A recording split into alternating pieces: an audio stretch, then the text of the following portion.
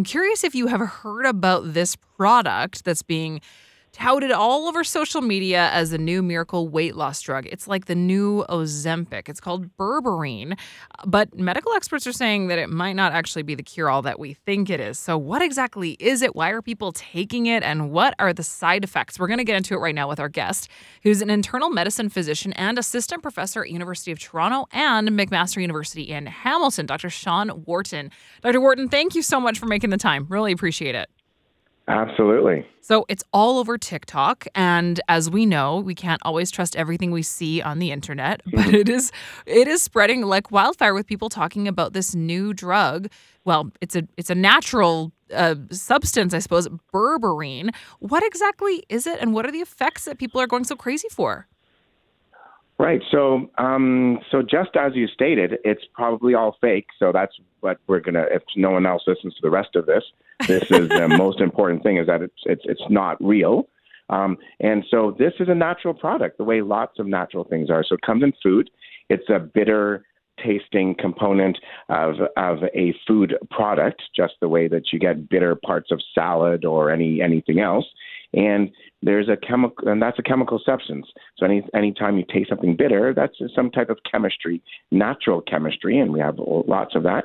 And it's been in herbal medicine and Chinese medicine for a long time as something that helps with the GI tract. So it helps with bowels and upset stomach, or it can make you have bowel movements or decrease it, or helps with inflammatory changes and that type of stuff, which it may have some aspects to that, but it is not a drug that has properties that are touted here.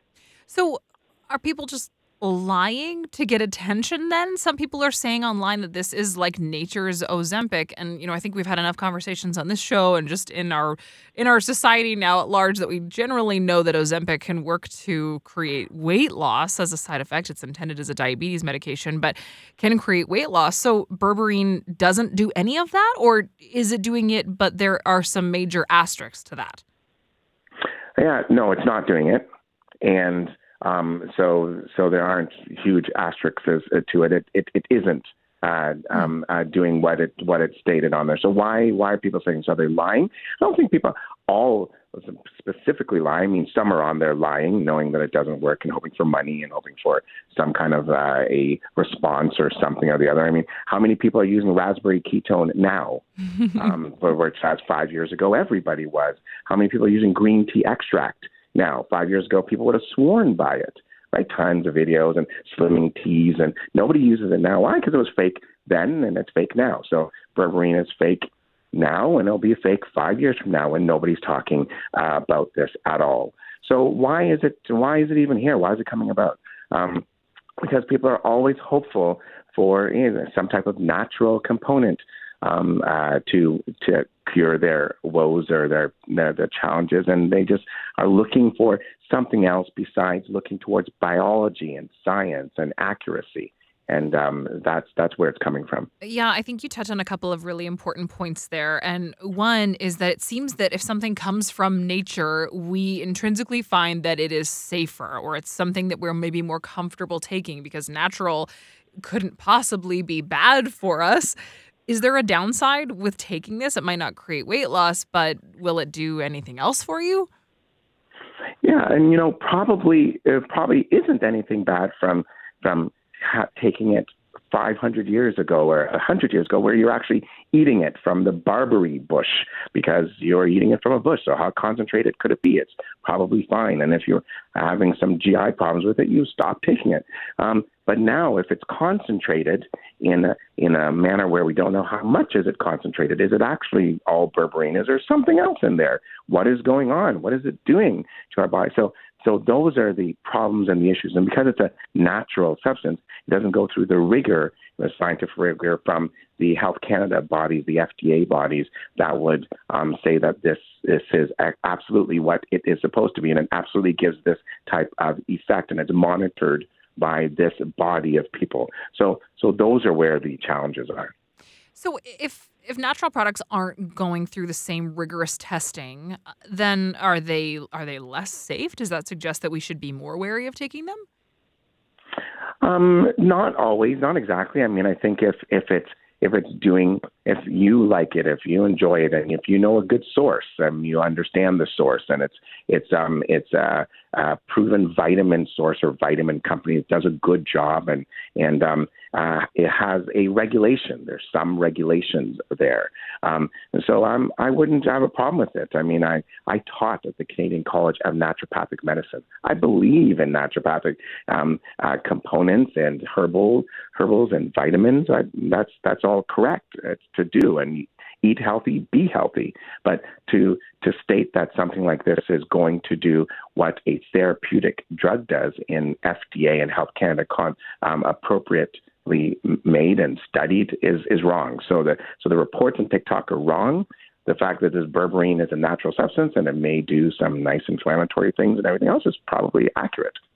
Yeah, I'm very much of the belief that I think that you should entertain a few different types of approaches when it comes to your health. So, herbs and natural substances and eating as healthy as you can, coupled with the expertise of Western medicine, I think seems to make a lot of sense. And, the fact that something like this just simply isn't tested and just doesn't do what Ozempic does in the body should be a pretty big red flag. Can you outline exactly what Ozempic does that berberine doesn't? Right. So Ozempic is a structure just like our GLP-1. GLP-1 is a hormone that we produce in the body after eating. You eat your dinner, a hormone goes from the intestine to the pancreas to tell the pancreas to start producing insulin to store all that food. And it goes to the brain and tells the brain it's time to stop eating.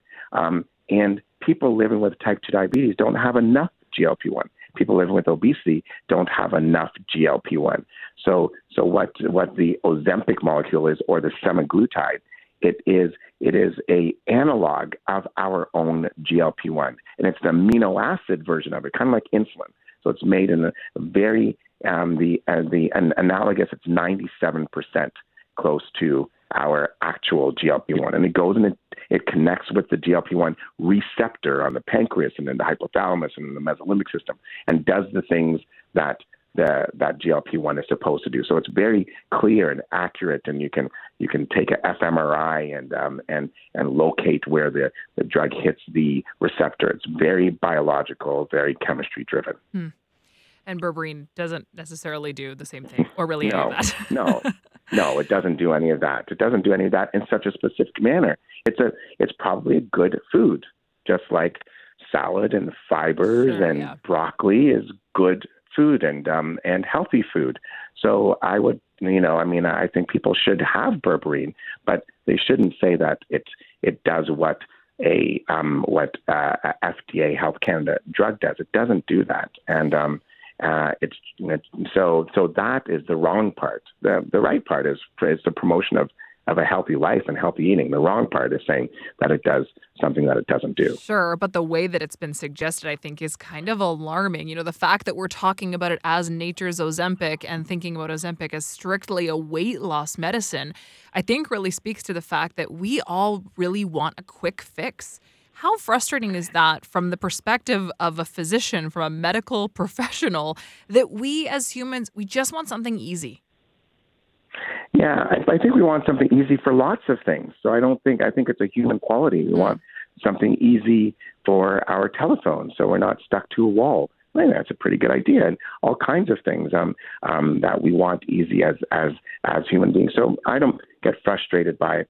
We are more here to teach the biological principles and a reminder that biology is real and berberine is real as a natural substance, but biology to understand how cancer works and what a chemotherapy agent does, what other agents that actually cure things or treat conditions that are real do.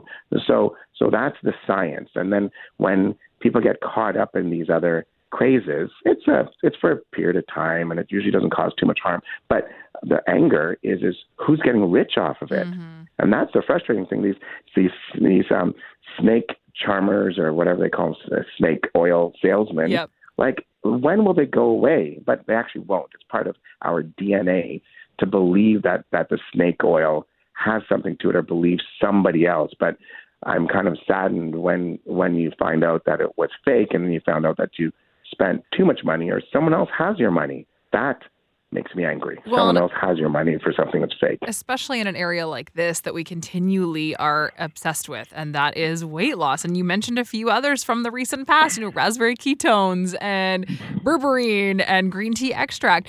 Is it alarming to you that this obsession with being thin and at any cost is still something that's really just so prevalent? Yeah, and I to some degree, I'm not surprised by it. I don't think it is at any cost. I do think that that's why they were hoping for something natural. That's why we don't want to go with a unnatural substance. So the Ozempic or the semaglutide molecule is unnatural. Right? It's not a natural substance. We made it in a lab. It's made in a lab, and doing bariatric surgery is unnatural. Mm. So these are unnatural things, and people don't want to do them. But if you have disease, real disease, you're 450 pounds, you have type 2 diabetes, you have fatty liver, you're at risk of dying, you will do unnatural things, just like chemotherapy is unnatural. A hyperlipidemia drug to decrease your cholesterol level when you have familial hyperlipidemia and you're at risk of a heart attack, unnatural, but absolutely necessary when the risk-benefit ratio is there. So again, the biology helps with disease. And if people are trying to just live healthy, they should live healthy. They don't need this. So that is where we have to try to. So it doesn't frustrate me. It's human nature. But dealing with people with real disease is what I see in my office, and we have a clear, easy conversation about what the available treatment options are. People who want to lose a few pounds for a wedding, I don't know, maybe go to the gym or have a nice diet, or I don't know, maybe take some berberine to be healthy, or whatever the case is. But that's not a medical condition. I would just be upset about it. Someone stealing my money for that berberine, I'd rather give it to the gym, rather them take my money. Great perspective, Dr. Wharton. Thank you so much for making the time this afternoon and for explaining what berberine is and, of course, what it isn't. Really appreciate it. Absolutely. Take care. Thank you. That's Dr. Sean Wharton, internal medicine physician and assistant professor at the University of Toronto and McMaster University in Hamilton.